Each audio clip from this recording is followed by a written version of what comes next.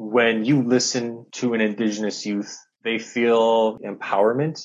When that happened to me, it gave me a big boost in my confidence. It's kind of cheesy, but I feel like I mattered. Like they made me feel so important.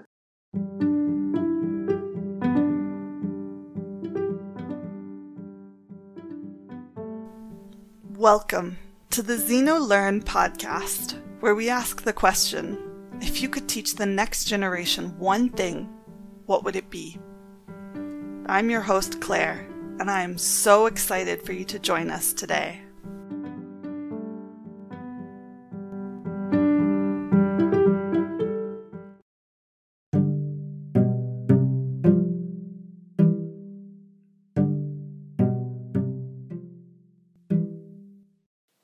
A trigger warning at the beginning of this episode.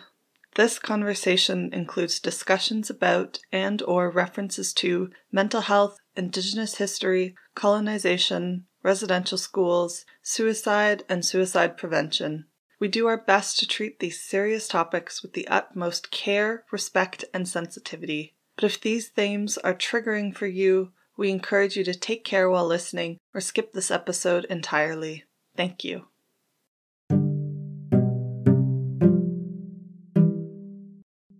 And welcome back, Xeno Learners, to another episode of the Xeno Learn podcast. Today, I'm joined by Modeste of We Matter. Modeste, hi, how are you?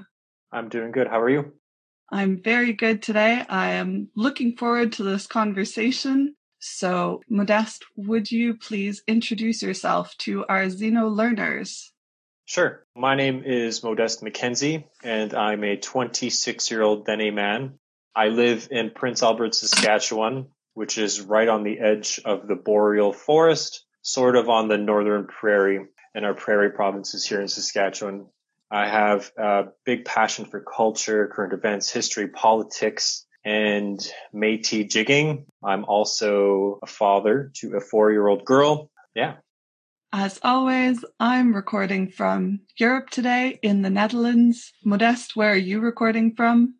I am recording in Prince Albert, Saskatchewan. It's nestled right by the North Saskatchewan River in Treaty 6 territory, also in the homeland of the Métis. So how did you come to learn about We Matter? How did your life intersect with this amazing organization? For me, it started about 4 years ago when I was working as a youth support worker in a community called L'Orange. And at that time, L'Orange was going through a really nasty cluster of youth suicide. We lost about 6 girls between the ages of 10 to 14 in a period of about 3 weeks. And I think within that same month, there was about 70 plus documented suicide attempts. And this wasn't just happening in L'Orange, it was happening in various other communities across the country. This was right around when We Matter was established. And its 2 founders were invited to come to L'Orange, founders Tanchai Redvers and Calvin Redvers. And they were in L'Orange delivering these presentations. And me being a youth worker, I've been hearing about this. I just wanted to bring some of my youth that I worked with to that event. Yeah, then that's how I was first introduced to We Matter. So it seems that you were in a moment where the message itself of We Matter was so important to share to the community, that Indigenous youth belong and that they matter and that they deserve to be celebrated in their communities and in the greater Canadian community at large. Absolutely. And I think another thing that they brought to the youth was, sometimes when you look in the media, at the news, you don't see a lot of positive headlines about Indigenous peoples. And they were trying to change that story as well, that there are good positive things out there, that there's more than just tragedy and crisis in Indigenous communities. And it's important that youth see that. So let's talk about the story of We Matter a little bit more. What is We Matter? We Matter is this Indigenous youth-led organization. And it started off with a video campaign. The founders, Tanchai and Calvin, were looking around in the media landscape. They were looking across the country and they weren't seeing this positivity and they weren't seeing these good messages that Indigenous youth could absorb. So they approached a few prominent individuals within the Indigenous community across the country and asked them to make a 1 or 2 minute video of their message, their positive message to Indigenous youth directly. And then it sort of snowballed from there. Individuals and folks started submitting written works and artistic messages. And then it kept snowballing and snowballing. And then they started holding gatherings and forums in Ottawa. And then it kept snowballing and snowballing. And now it's this organization that has toolkits for youth support workers, teachers, for parents, for youth themselves. We have a national grant program where we can deliver dollars directly to Indigenous youth for suicide prevention or life promotion. We have a program called Ambassadors of Hope that have Indigenous youth across the country, and we fly them to this one location for about a week and give them training on creating presentations, delivering speeches. And then they go out into their communities and their surrounding communities, and they deliver those messages of hope with support from We Matter. So, if I may, let's take a step back, because not all of our listeners are from Canada and not all of them may be familiar with the context of Indigenous communities in Canada. Is there anything that our listeners should know before we dive into these subjects more deeply? Absolutely. I believe it's important for the listeners to have an idea about colonization and the history of colonization that occurred in Canada. For instance, one of the most impactful and negatively impactful colonization policies in Canada were residential schools. And this impacted generations and generations of Indigenous peoples, and it still has an impact on today's generation. And what happened there was Indigenous youth children were taken from their parents and they were forced into these schools that were often taught by members of the church, many different churches, Catholic, Anglican. And what these schools were designed to do was to basically kill the Indian and the child. It was designed to take away their language, their culture. They were forced to cut their hair. And it was more than just one generation that this happened to. And that's a huge component right there. Also, for a broader context, the term Indigenous, that's sort of broad and it encompasses 3 different groups of Indigenous people: the Métis people, First Nations people, and Inuit people. All 3 of which are distinct. They have their own languages, they have their own cultures. They're very, very distinct. And what does Métis mean? Well, Métis people like myself, we're half-breeds. So we have European ancestors that came over during the fur trade, and then they found First Nation wives and they mixed and eventually became a distinct peoples that were born right here in North America. Browsing through the website, there's a lot of history and information to learn about Indigenous youth and the situation right now. We noticed that on the website it says suicide rates for Indigenous youths are several times higher than that of other Canadians, as well as rates for challenges like addiction, abuse, and school dropouts. Can you paint a picture and explain the story behind these statistics? Why are the rates of suicide, addiction, and abuse so much higher in Indigenous communities? Definitely. That's a very important question. To kind of just like a general answer is, I would say, a lack of hope. That is huge. And that's something that impacts a lot of Indigenous youth. As for why there are those challenges, for one, definitely residential schools, generations and generations of Indigenous youth being taken away from their parents, losing their culture, losing their language. Also, with residential schools, I think that impacted the parents as well, because how the heck do you parent, or how do you raise your children in a healthy way if you haven't been raised in a healthy way? That's a really tough cycle to break.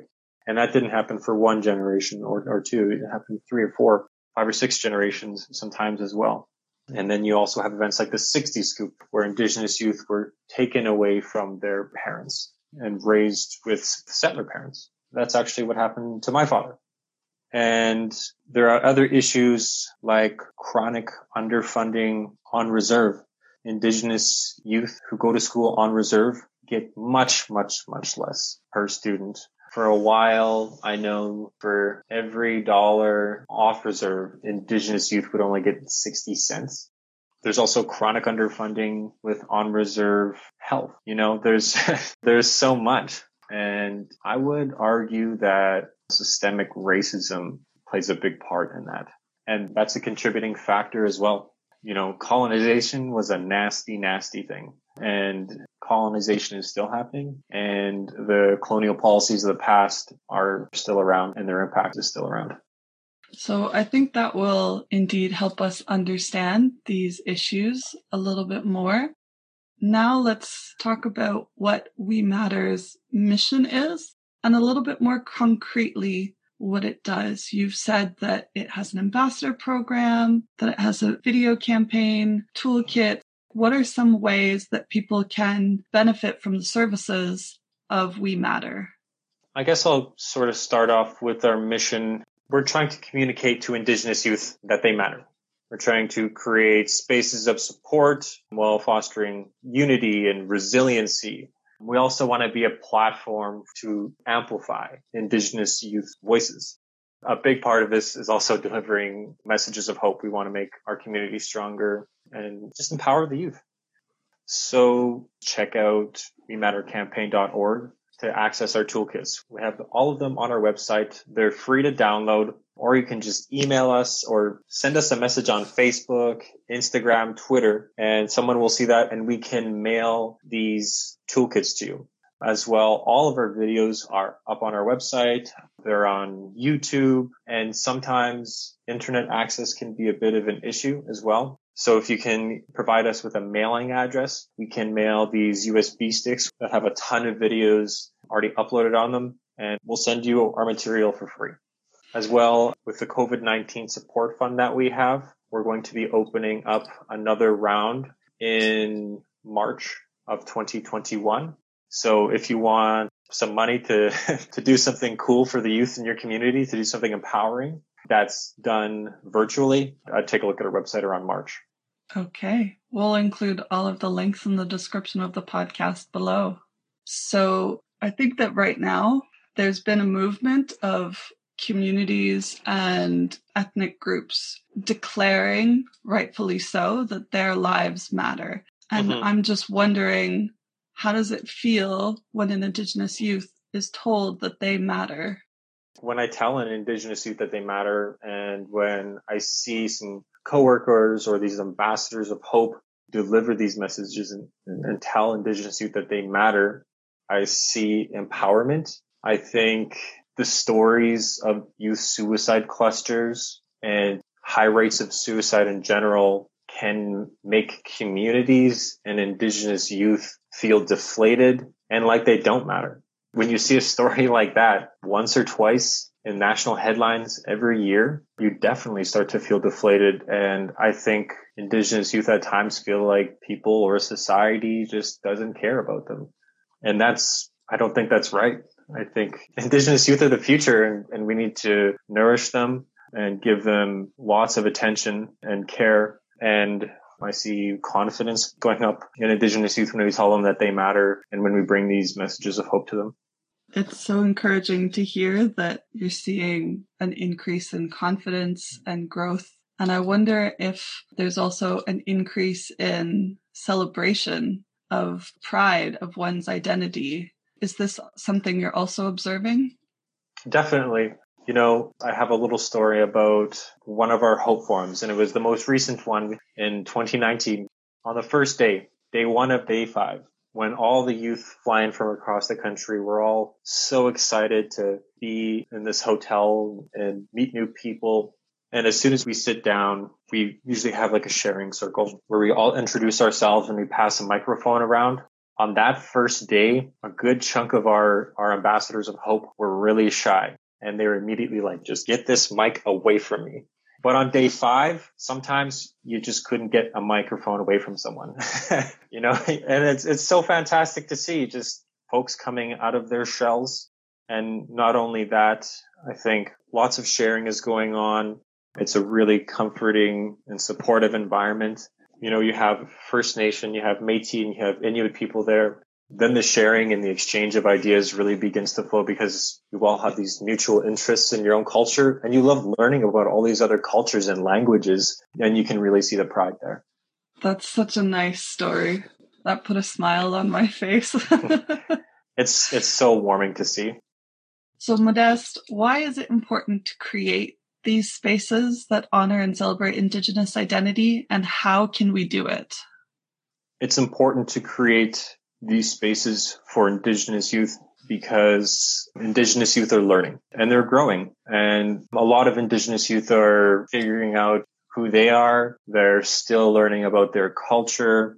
And as to how those spaces are created, there definitely has to be a supportive environment. Definitely. When you sit down with a group of Indigenous youth from all different backgrounds, all different cultures, you have to definitely lay down some rules and no tolerating intolerance, I guess, as well. It's very important to be just accepting and to listen. When I had a couple of youth when I was working in L'Orange who were contemplating suicide, they had a plan. They were going to do it. And, I found out at the last moment because they reached out to me. All I could really do in that exact moment was listen and just be supportive and keep that conversation going. And that's huge. Like you said earlier, listening sounds so simple, but the effect of being heard and being listened to is enormous. So can we talk about the role of listening to Indigenous youth and listening to people who are contemplating suicide? For sure. When you listen to an Indigenous youth, when you let their ideas and their vision in your mind, and not only that, you try and help that vision come to fruition, they feel, and I've been fortunate enough to have some great mentors who have listened to me and they help me shape these ideas and create programs. When that happened to me, I felt so powerful. It gave me a big, big, big boost in my confidence.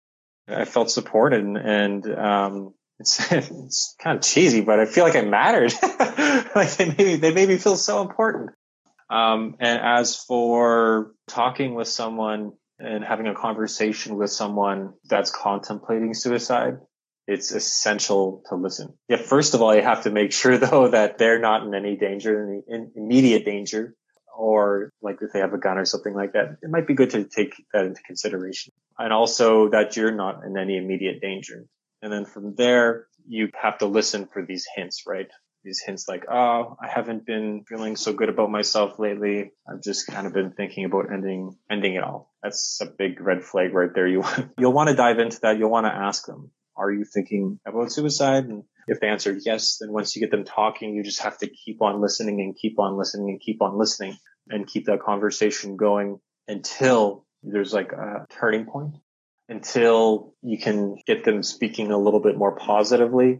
And then from there, you'll want to like definitely de-escalate the situation by taking that person's needs away and also creating a plan and making sure that that person will be okay. There's no way, if an Indigenous youth said to me, I'm thinking of taking my own life and, I got these pills at home. There's no way I would be like, well, now that we've talked for an hour and you feel better, I'm just going to send you home with those pills and no one home to supervise you or to watch you or to be with you. So creating that plan afterwards is incredibly important. Contacting parents, cookums, aunties, uncles, just making sure that they're okay and can be watched a bit after. Or sometimes you have to take youth to emergencies or, get them in touch with a mental health therapist. Yeah. And of course, there are more tips and advice in the toolkits on your website. I was browsing through those today, and I think that some of them are also very informative and educational for all youth. I was looking at the difference between self-care and coping, which I think is often used interchangeably. But there's a big difference between self-care and coping. So what is self-care and what is coping? Self-care is something I am just learning. I work and I have so much going on in my life that, sometimes I don't take care of myself, I let my batteries drain. And it's super, super important to not let that happen. You don't want to let yourself burn out. And for self-care, that can be anything really. For me, I like to get some fresh air. When there was no pandemic, I'd go hang out with my friends and my square dance team and we'd all jig for a while or something like that. Or One of my favorite self-care things to do is to just move my bed into the living room, like right in front of the TV for a few hours. And I watch Netflix and just relax. It is one of my favorite things to do. And coping, sometimes I get anxiety. Maybe I'll have too much coffee and then I'll have a bunch of deadlines. And then that anxiety starts to bubble and I can feel it in my chest. Then once I get that anxiety, then I'll start to have trouble breathing, or I feel like I'm having trouble breathing. And then I'll do something that's like a box breathing technique where I'll inhale for 4 seconds, hold it for 4 seconds, exhale for 4 seconds, and then just hold it for another 4 seconds. So that's one of my coping mechanisms and something that I use to deal with anxiety. So one, I guess, is more acute. The other is making sure that your batteries don't get drained and that you keep yourself in a good headspace. So there are lots and lots of resources at We Matter. And of course, we have to recognize that we are currently in a pandemic. So given the current situation as well, what are the mental and physical effects of COVID-19 on Indigenous youth and Indigenous communities today? That is a good question. Definitely one major impact on mental health is caused from isolation. That is huge. You can't go out and visit your friends. Personally, I've been struggling with that too. I haven't met up with my jigging and square dancing friends in months, and we haven't had a performance scheduled in months. That's had a negative impact on me. That's had a negative impact on my friends. And that isolation is really tough. Another thing as well is that you're at home a lot. It's sort of like a double-edged sword. You're isolated, but you're not. You're at home with your family all the time. And I love my family, but boy, they drive me bonkers sometimes. And sometimes you need to get away. You can go for a walk, but it's sort of tough when you can't go see your friends because their family is in isolation because they were exposed to COVID-19. There's also been, like a lack of community gatherings and cultural camps and stuff like that. And that's hard too. It's really nice getting on the land with elders and other youth. That's unfortunately just not happening as much because of COVID-19. Some of the more physical side of things, there's a lot of housing issues with Indigenous peoples, a lot of overcrowded housing, both on reserve and off reserve. Something also physical that increases the feeling of isolation is some communities, for good reason, will restrict movement in and out of their communities. And sort of feeling stuck in your community is a big challenge. I myself, this past spring, was living in northern Saskatchewan, and there was a massive outbreak in the north, and the whole north was essentially cut off from the south. I couldn't go to Prince Albert to go buy groceries. My daughter couldn't see her grandmother. Even though you're in this massive geographic area, you still kind of feel like boxed in a little bit. And that's something that's never happened to me before. It's scary. Yeah. Modeste, we've dealt with some fairly heavy topics this episode, and I would like to end on a lighter note, if possible. You mentioned that you like to do jigging. Can you tell us what jig dancing is, and why is it important for jig dancing to be passed on to the next generation? I can definitely tell you what that is. This is one of my biggest passions in life. So we call it jigging or square dancing or step dancing. If you're from Northern Ontario, that has a very specific meaning there. I'm not really sure where it came from. The main narrative out there is that it's this Métis dance. And when Europeans came over and mixed with First Nation people, their dances sort of fused together. And it's like a mix of like powwow dancing and like Scottish jigging. And that's what I believed for years until I got a little bit better at jigging. And then I went to like Manitoba, and then there's an Ojibwe elder there who said, you know what, those darn Métis, they get all the credit for coming up with jigging, but it was the Ojibwe. And I was like, oh, I couldn't believe it. I was like, no way. But who was I to tell this veteran and elder that, no, you're wrong. And then I was in Alberta with this Cree elder, And the Cree elders said the same thing. They said, those darn Métis, they get all the credit for jigging, but it's a Cree thing. And again, who am I to question this elder? And then I was in northern Saskatchewan where the Dene people live. And this Dene elder said the same thing. And I was like, oh my goodness. I honestly don't know where it came from, but I know that it's everyone's dance. And essentially it's sort of like, maybe your American listeners will know, sort of like a mix of clogging and like tap. And there's also some of the modern stuff will have crip walking and like shuffling, the really modern moves. It's a combination of a whole bunch of dances. What draws you to jig dancing? Oh, geez. I have a very competitive nature. It's sort of an artistic expression as well. But, I love competitions. I love the challenge of learning new moves. I love how it challenges my body because it's a very high intensity, high energy dance and you need excellent cardio and a good set of lungs, excellent coordination. But one thing that jigging has given me is great friends and an amazing supportive group. That is why I love jigging. And I feel connected to my culture and to my ancestors because this dance has been around a couple 100 years, 150 years. Nobody's exactly sure, but it's been around. And I know my ancestors would jig. I've heard stories of like my great great grandpa jigging, and I feel that sense of connection to them. But also when you're performing at a cultural event, at a Métis event or First Nations event, you feel a sense of pride as well. Wow. I've seen some of your jigging online and I have to say I've been very impressed and I like the music too. It also reminds me of French Canadian music with the tuk tuk tuk, the sound of the horse trotting.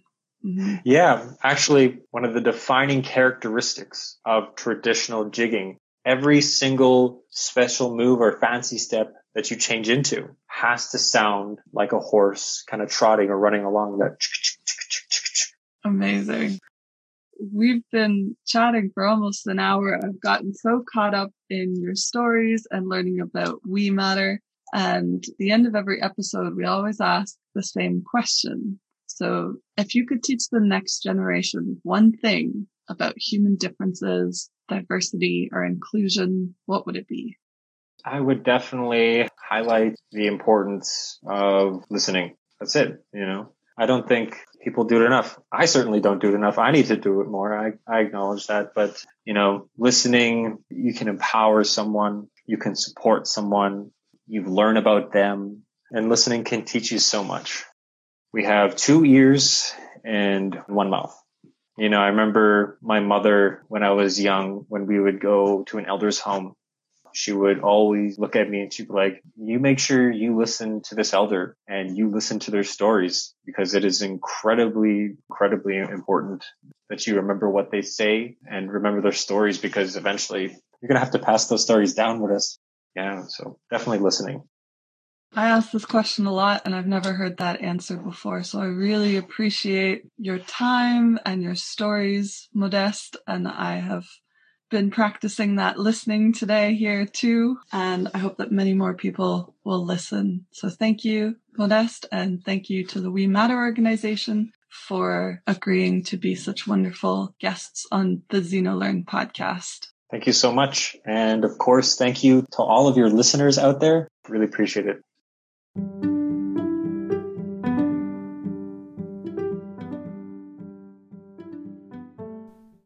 Thank you so much to Modeste McKenzie and We Matter.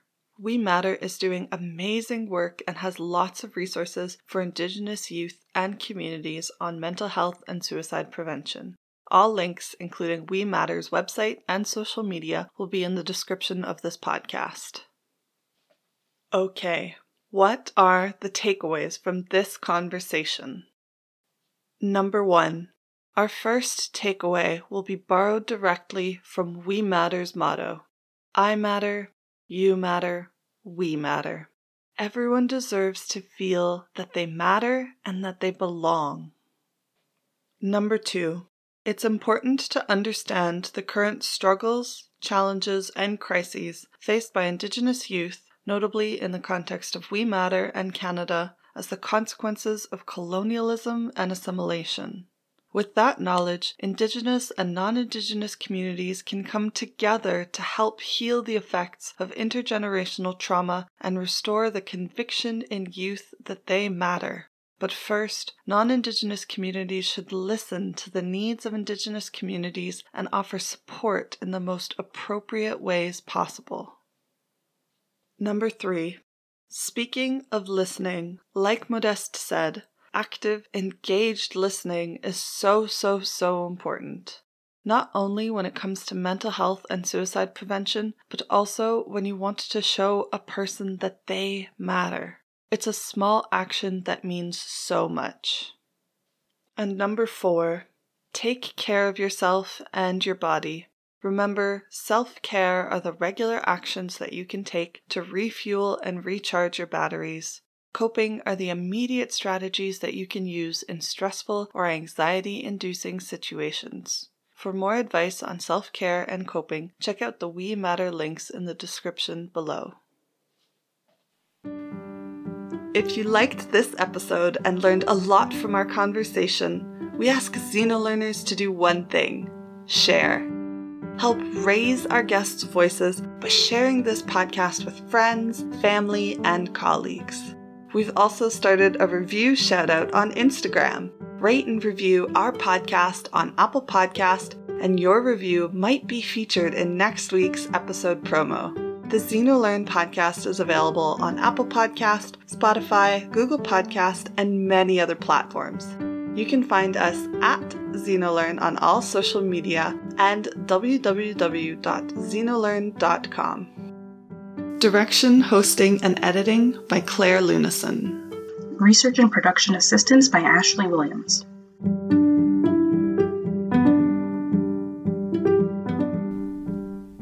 Stay curious, embrace your differences, and remember, Xeno learners, you belong. We'll be back next week with another great episode of the Xeno Learn podcast.